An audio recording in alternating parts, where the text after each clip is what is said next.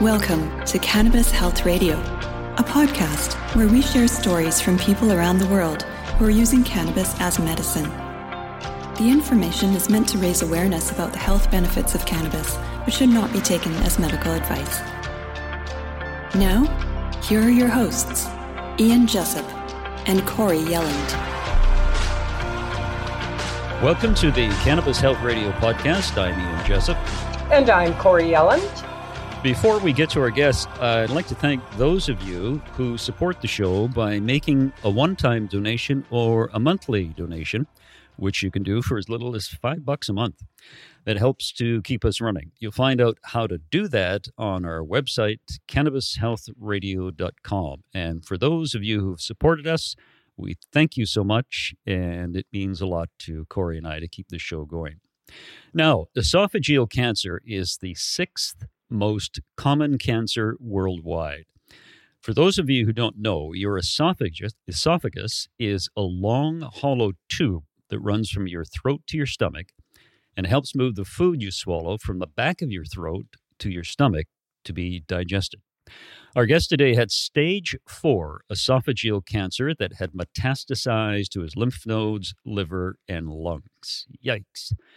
But here's the good news. A recent scan showed no evidence of disease. And joining us from British Columbia, Canada, is Dave Gallant and his wife, Marilyn. Thanks for doing this, guys. Good morning. Thank you. How are you? Dave, how did it feel when you got the all clear, no evidence of disease? Well, obviously, I was elated, very emotional. I actually broke out in tears. We both did. Yeah, because it was a very stunning and welcomed piece of news, obviously. Yeah. So, yeah, it really affected us emotionally. Yeah, I can understand that. How did this health journey that you've been on, before we get into the details, how did this health journey you've been on change your attitude towards life? Well, when someone tells you you only have 11 months to live, it obviously changes your whole approach to life. I mean, obviously, at that point, I was very, what's the word I want to use?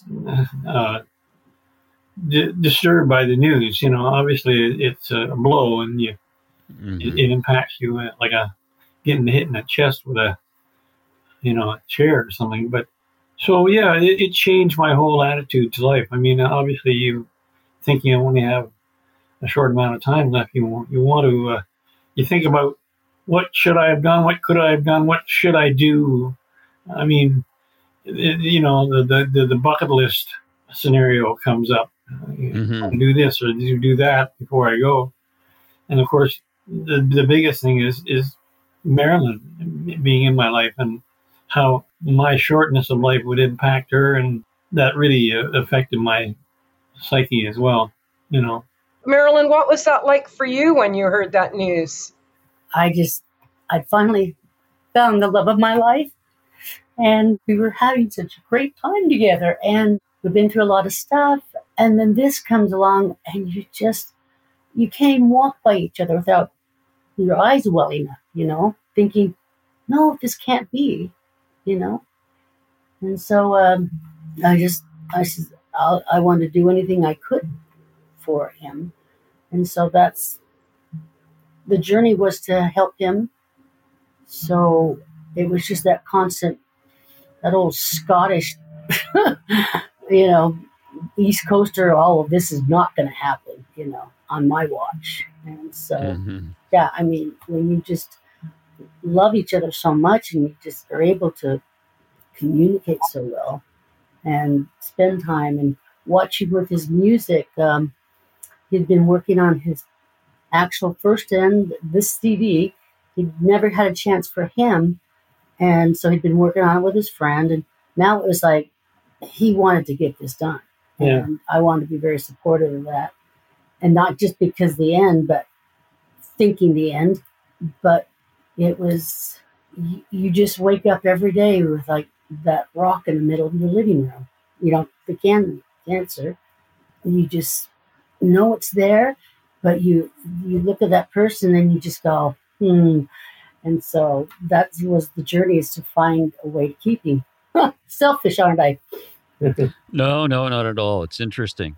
Now, take us back to the beginning. When did your serious health issues start?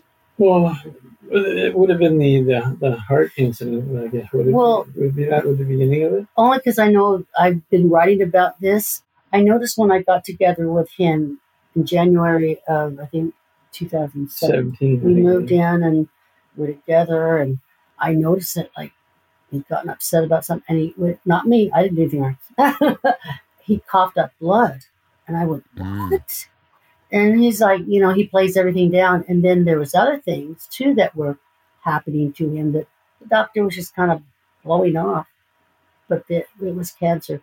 I had acid reflux as a condition that I had, and when I got the blood in when I spit out some blood, I obviously contacted the doctor and went and saw him, and it was determined, or it was said at least, that it was possibly the acid reflux that was doing it, because my channel would get irritated and perhaps cause it to bleed a bit. Probably in retrospect should have been the first sign that there was possible cancer. Yeah, there was just there were a lot of signs there. Yeah.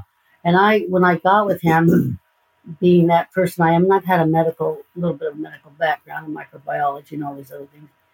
And I kind of went with him, and the doctor just gave him medicine, and I go, oh, wait, you know what? This is like a almost 70-year-old man, and so then the doctors, they haphazardly test this and that. And then the iron. I had a low iron. And they just give him some iron. But in my mind, because of background also in phlebotomy, I'm going, iron? That doesn't sound good. And, when you're around regular doctors, and I don't want to be insulting or anything, you kind of are afraid to be assertive. Voice your because opinion. Even a little assertion, we found this out, they will slap you down and say, nope, this is it. And so then a few years later, remember you're lifting that thing. Oh, yeah, I was lifting something heavy, and that was that night I got... You said, oh, my chest I got some chest pain, so I went to Emerge, and it was an incident, but it wasn't a heart attack, but it was maybe a strain, I don't know. That's what they called it. A strain on my heart. Mm-hmm. But was it through that process that I... Well, that's when... so it was right in the middle of deep COVID. Would that be when you got diagnosed then? Exactly, because he went in, and, during COVID, it's like I couldn't even see him. I had to talk to him from home. And they kept him, not because there was a problem there, but also they couldn't get him into the machines that check your heart. Well, they saw he was okay and stable enough, but they just, waiting to get him in. It took a week to get in to do the heart check. But in that week, this Dr. Sugars, whoever he was, he started thinking about things. And so he asked him, have you had a colonoscopy? The man's never had one. He's almost 70 years old. I was shocked because, United States 50, you're going in. Mm. And then he also, the same day, he wanted you to have a endoscopy. So I had an endoscope and a colonoscopy at the same time. But we had to wait for this. But eventually, that happened, what? I can't remember. Well, a few months later, anyway. It's, waiting to get in. But that's when the doctor saw the growth on my esophagus.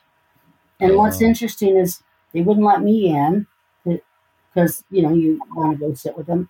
They just, you have to wait outside or go to the mall or something. I went over to a mall, and I get this call from the nurse. Oh, it's time to be picked up. She goes, yeah. I says, where do I pick them up? She says, oh, no, you need to come in. Yeah. And that's when you knew something was wrong. Yeah. He was shocked when he saw me. The doctor gave us the news about the cancer. So that they didn't specify. Well, that was the esophageal cancer. There's a tumor at the bottom. So they from that point they said, okay, we're going to start now with the process of staging and doing what they had to do, and that meant Going the surgery, basically. Well, no, before that they I had sent chemo, you to radiation cancer. and chemo. When was this? What time period are we That looking would at here? been, hold on, let me look at my notes. I believe that was like the 2021, that it was in April that he was diagnosed. January of that year, 2021, is when he went into the hospital. And then In April, he was diagnosed with esophageal cancer. Yeah, April 2021. 2020. Am I doing that right? Diagnosed. I had 2021. Okay, yeah. And so you're diagnosed with esophageal cancer. Is that when they gave you 11 months to live? No. That led to the surgery to remove it. They only found that one. They only had that one tumor inside my esophagus, and so the process was started to have the surgery to get it removed. So they tried because there's a tumor there about the size of your thumb. Yeah. You had that removed? Yeah. And then you did chemo and radiation, or what? I had chemo and radiation before the surgery. Okay. For a while. They wanted to see if that would knock it out. Well, I don't know. Knock it down or what? Yeah, knock it down. Or react. Nothing. So that's what I did. And then I had the surgery. After the surgery, they said they're going to do a sweep up with. We were understood to believe that they were going to do some more chemo to clean things up. Instead, Dr. Perimi elected to send me on this immunotherapy treatment. I'm sure you're familiar with the immunotherapy? Uh-huh. Yeah. So I went on that for about a month or two. A couple of months at least, I think. Yeah. I think I had about 6 or 7 treatments. How did it happen? Okay, so then you went in for your scan. I went in for a scan. And they told us the really bad news. Oh, yeah. That's when I was told I had it's massive terminal cancer. I had metastasized to my lungs and stomach. And wow. Is that when they went ahead and did that massive surgery on you, or? On the what surgery? No, that was after the surgery. This was after the surgery. Okay. So what we are guessing happened is that when they removed the tumor from my esophagus, some of it might have lingered, and I don't know, And then the other stuff was like Miracle Grow, just kept it growing. Yeah. So no. After my first scan, that's when they informed me that I had 11 months to live, give or take. So in other words, the chemo and radiation had not been effective in eradicating that? No. Okay, thank you. Okay, when was this again, when they gave you 11 months? Okay, so that would have been... That would be my first scan after my surgery. You pictured this one. Oh, why did it do that? Sorry about that. Hold on. So I was diagnosed, and then they did this. September. Oh no, sorry. I'm sorry. I'm looking through my notes. Mm-hmm. So the tumor was removed in October 21, and then the immuno was December, and then January they came back and did another scan, or they came back. Oh no, the doctor says, "Okay, this is how it is." You explain it. Yeah. Which one are we talking about? We're talking about after my scan after my surgery. And he said to you, "I can keep you alive." Yeah. The doctor said he asked me how long, like when he told me I had terminal cancer, he asked me how long would you want to live? What a stupid question. Forever. No, but I mean, that's right. Those weren't his words exactly, but it basically said, how much time would you need, or how much time would you like? I said to him at the time, I said, well, I need at least a year because I got some debt I got to pay off. I don't want to leave Marilyn with the debt. So that's what I told him. And he says, well, that kind of lines up because it's usually around 11 months in your situation, give or take a month. And that was over. And that's when he told me. Okay, so you were just progressively getting worse at this point then, Dave? No, that is when they found like originally they only had the one on the esophagus, and they cut it Right. out, and they thought they had gotten everything. And then the scan I had after the surgery revealed that I had these. Metastases. Yeah, Well, can I interject with it? Sure. After the surgery, they said we're going to go ahead and have like a mop up, right? With chemo. Oh, and they stuff. said they were going to do that. Yeah. But then they said, "Oh, we got this great thing, The immunotherapy. So for several weeks. When did cannabis come into the picture? So then there was a lot of study and looking around and figuring out. So the cannabis came in the picture, I think June when we started. Yeah, but we learned about it maybe a month or so before.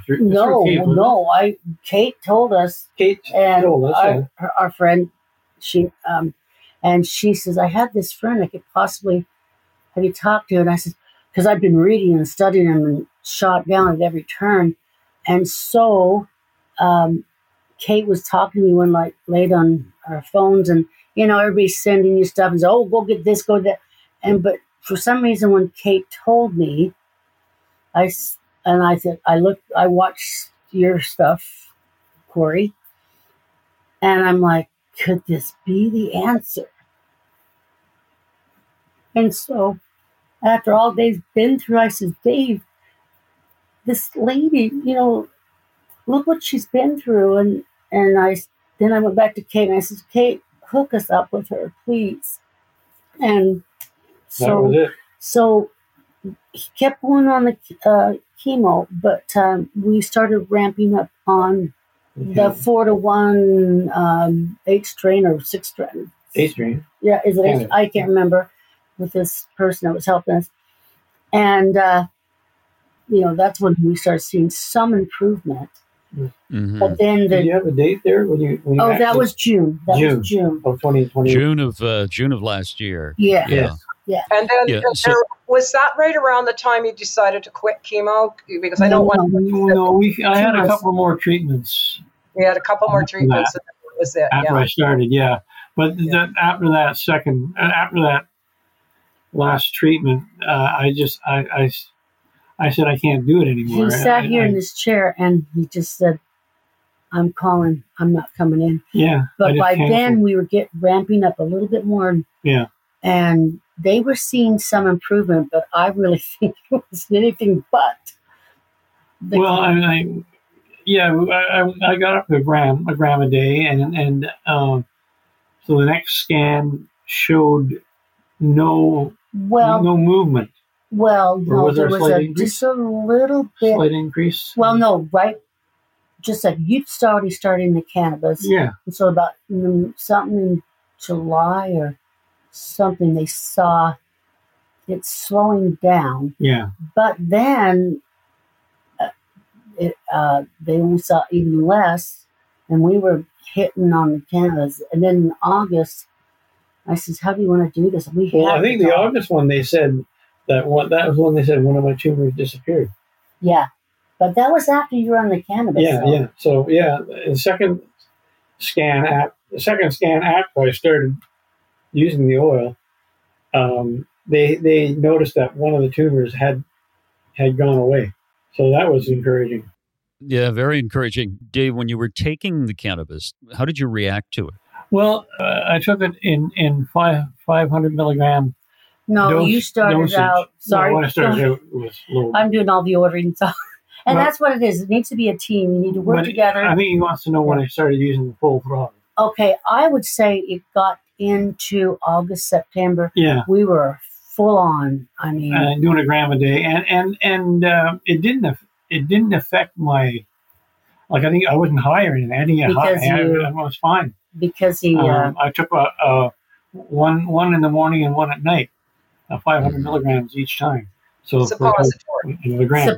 That's what I suppository, by a suppository. And of late, I've been also taking, at night, I've been taking an oral one, which is probably 250 milligrams. Yeah, but just 250 milligrams are really good on you, Dave. Yeah. And now I'm at one 500 milligram suppository and a 250 milligram oral which I take in the evening before I go to bed. Because we don't want to just stopping, No. or Oh, no, you can't way stop. low. Well, So- I guess that's a question I'm going to have for you folks is when, I'm decreasing my intake to 500 milligrams a day right now. Is there a point where I can do even less or what? Yeah, there is. And we can talk about Sure. that day, depending on Yeah. how you're doing. So when you got on this cannabis, when did you first get an inkling that maybe things were going to be okay, or that maybe it was having some kind of effect at least? Well, as I said, the second scan, which told me that one of my tumors had disappeared, that was a good indication. So yeah. that was when I thought to myself, oh, maybe this is going to work, and maybe I have a chance here to kill this disease. So that's the moment that my hope kind of went up. But now you guys, you did colloidal silver as well, Dave? Yes. Yeah. I haven't done any We need to for a little while here, we need to get back on it. Get back on it. But yes, I was doing it every day. And But did it's you the consistency make some dietary changes as well? I'm sorry? Did you make any dietary changes along the way as well? Maybe slight ones. I mean, I try to eat healthy, but I always cheat every now and then, like everybody, I guess. But I'm trying to follow a diabetic diet, kind of, because I'm diabetic. So I mean, I didn't change too much because I eat meat and I eat veggies. Can I interject here? Yeah. One thing we noticed, and Corey talked to us, and she says, you're going to see a lot of other improvements. And I said, I don't care. I just want to see the one. Because she started rattling off all this stuff, and I'm going, his blood pressure, he's off his blood pressure medication. He's very low on his diabetic medications. And it's helped my diabetes. Let's see, the blood pressure, the diabetic, a lot of other things kind of fell away. Yeah. And we chose that. The doctors, you don't really need to be taking this high blood pressure medication. Yeah. So. Good. Dave, to put it bluntly, you were a bit of a fucking mess, weren't you? I was. I really was. Oh, yeah. Yeah. So, I mean, stress is a big factor, I guess, in our lives. So I've always kind of lived with as little stress as I ever needed to have in my life. And which means I'm a easygoing kind of guy. I'm not very slow to be angry or aggressive with anyone for any reason. I mean, not that I won't speak up when I think it's proper and necessary, but I tend to be fairly easygoing. Dave, this must have had some impact on you emotionally as somebody who is a musician who sings. To have something wrong with your esophagus, that's pretty damn huge. Well, yeah. I mean, I worried about whether that would affect my vocal cords and things. But here I am, and I'm still singing. And you're still singing, and your CD that you put out is amazing. I've played it many times. Thank you. Yeah. I'll send you a couple of more copies, Corey, that you can pass on to these two gentlemen. Okay, thank you. Yeah, I'll do that. Geez, Dave, if you join the Rolling Stones, you'll be the youngest member. There you go. There you go. Dave, do you think you'd still be alive today without cannabis? No, I don't believe I would. I believe if either the cancer would have killed me or the chemo would have killed me. I really believe that. What's your doctor's response to this? And does he know that you're doing cannabis? She know? Well, we have, as I mentioned, we have a new doctor, family doctor here, Dr. Yip, and she is not aware yet, I don't know. She's not aware, but even the oncologist and Dr. Masuda particularly. The chemo doctor, and they just... They were I think they were amazed. I think they were sort of taken by surprise or whatever. Yeah. But they both know, I think the other one does too, or at least Dr. Matsuda knows that I was using the oil. Yeah. Yeah. Marilyn, you were saying that you wanted to talk a little about the surgery that Dave had. Can you just briefly explain to people what they did and how you feel that that's the worst of his issues right now?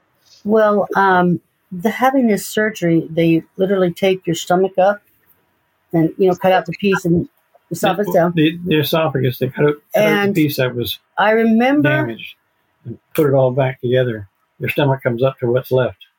And they sew it up. I remember walking in the room after he had his surgery.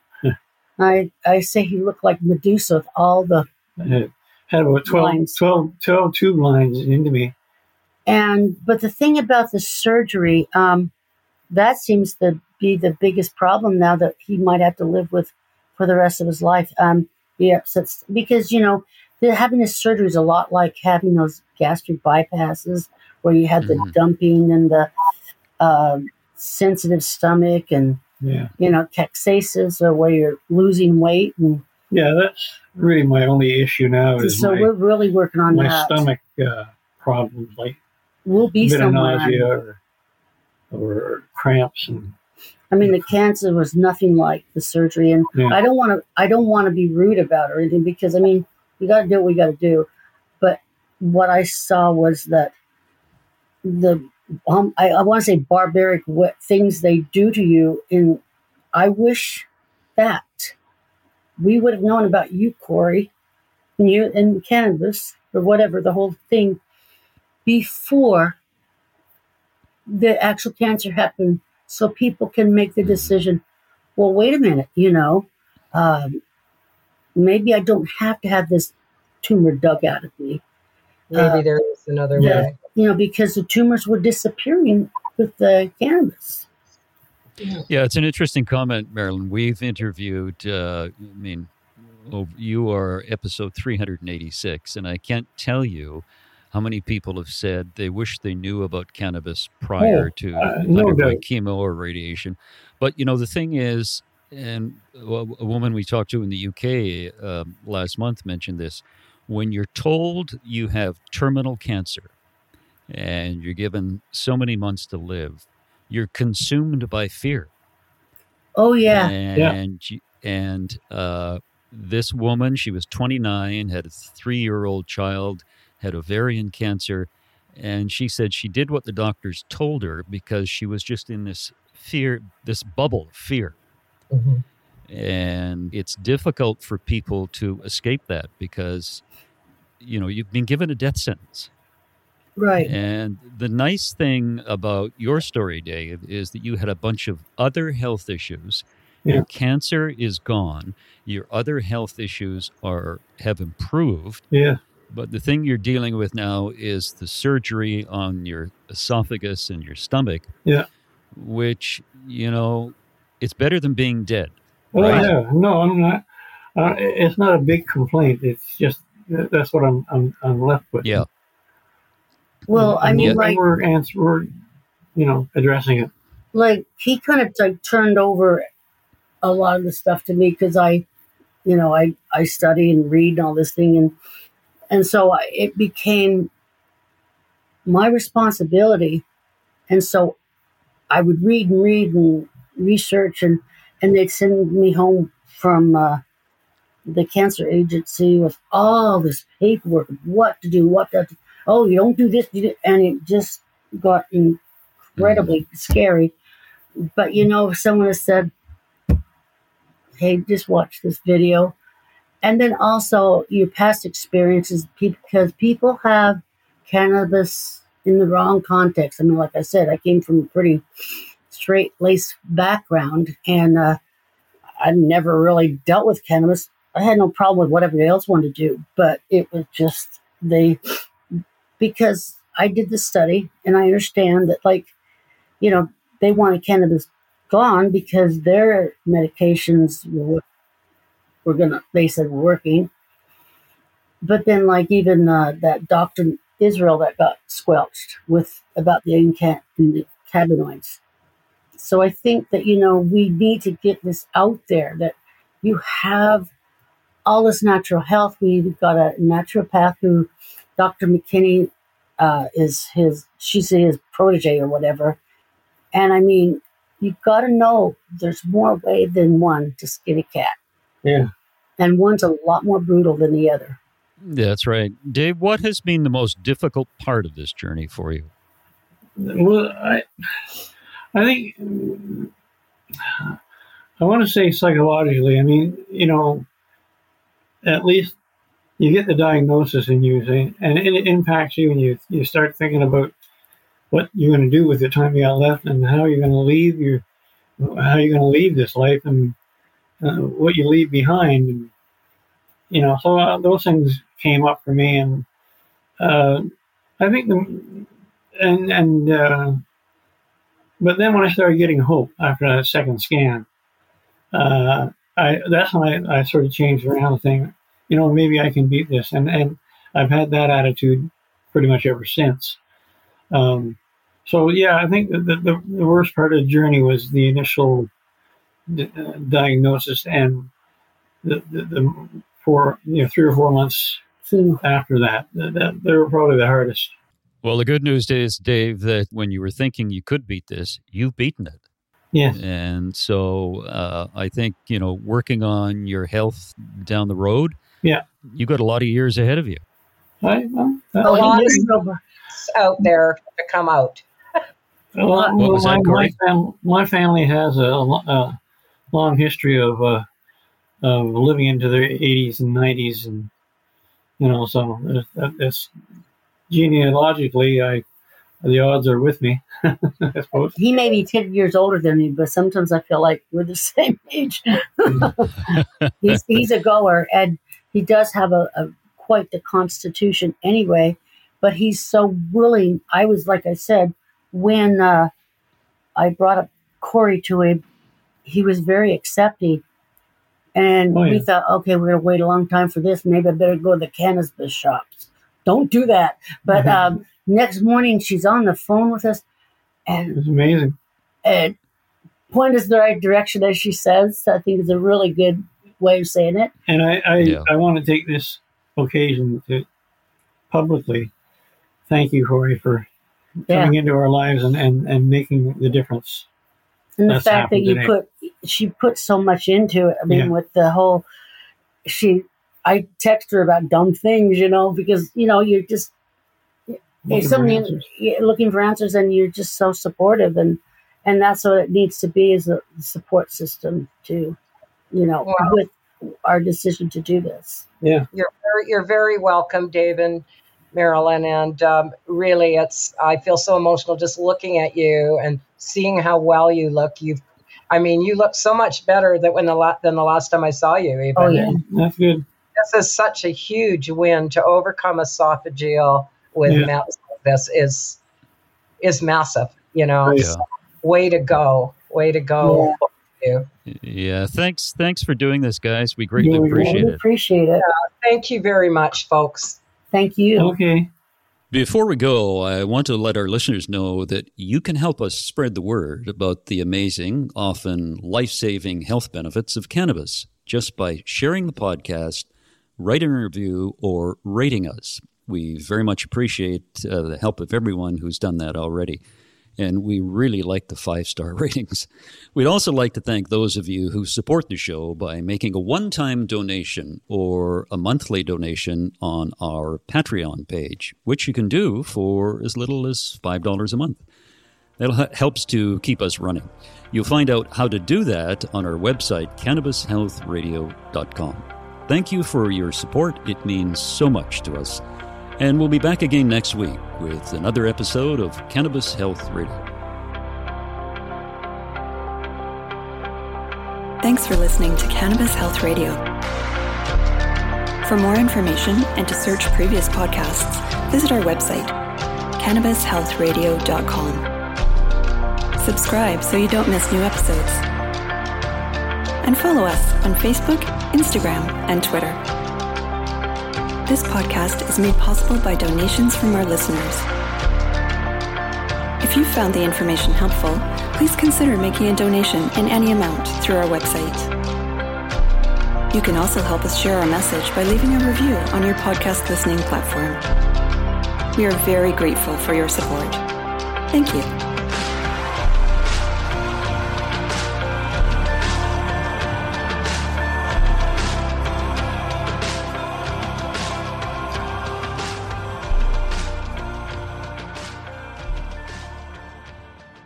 Thanks for listening to today's show. To check out more great cannabis podcasts, go to podconnects.com. Here's a preview of one of our other shows. 99.9% of our DNA is identical. It's a 0.1% that truly makes us different and unique. And that's what the show is about. Find out that 0.1% about your favorite guests. Find out what music they like, their first cannabis experience, and even what their room looked like growing up. But more importantly, or as important, their journey. Learn what makes them unique on Everything is Personal.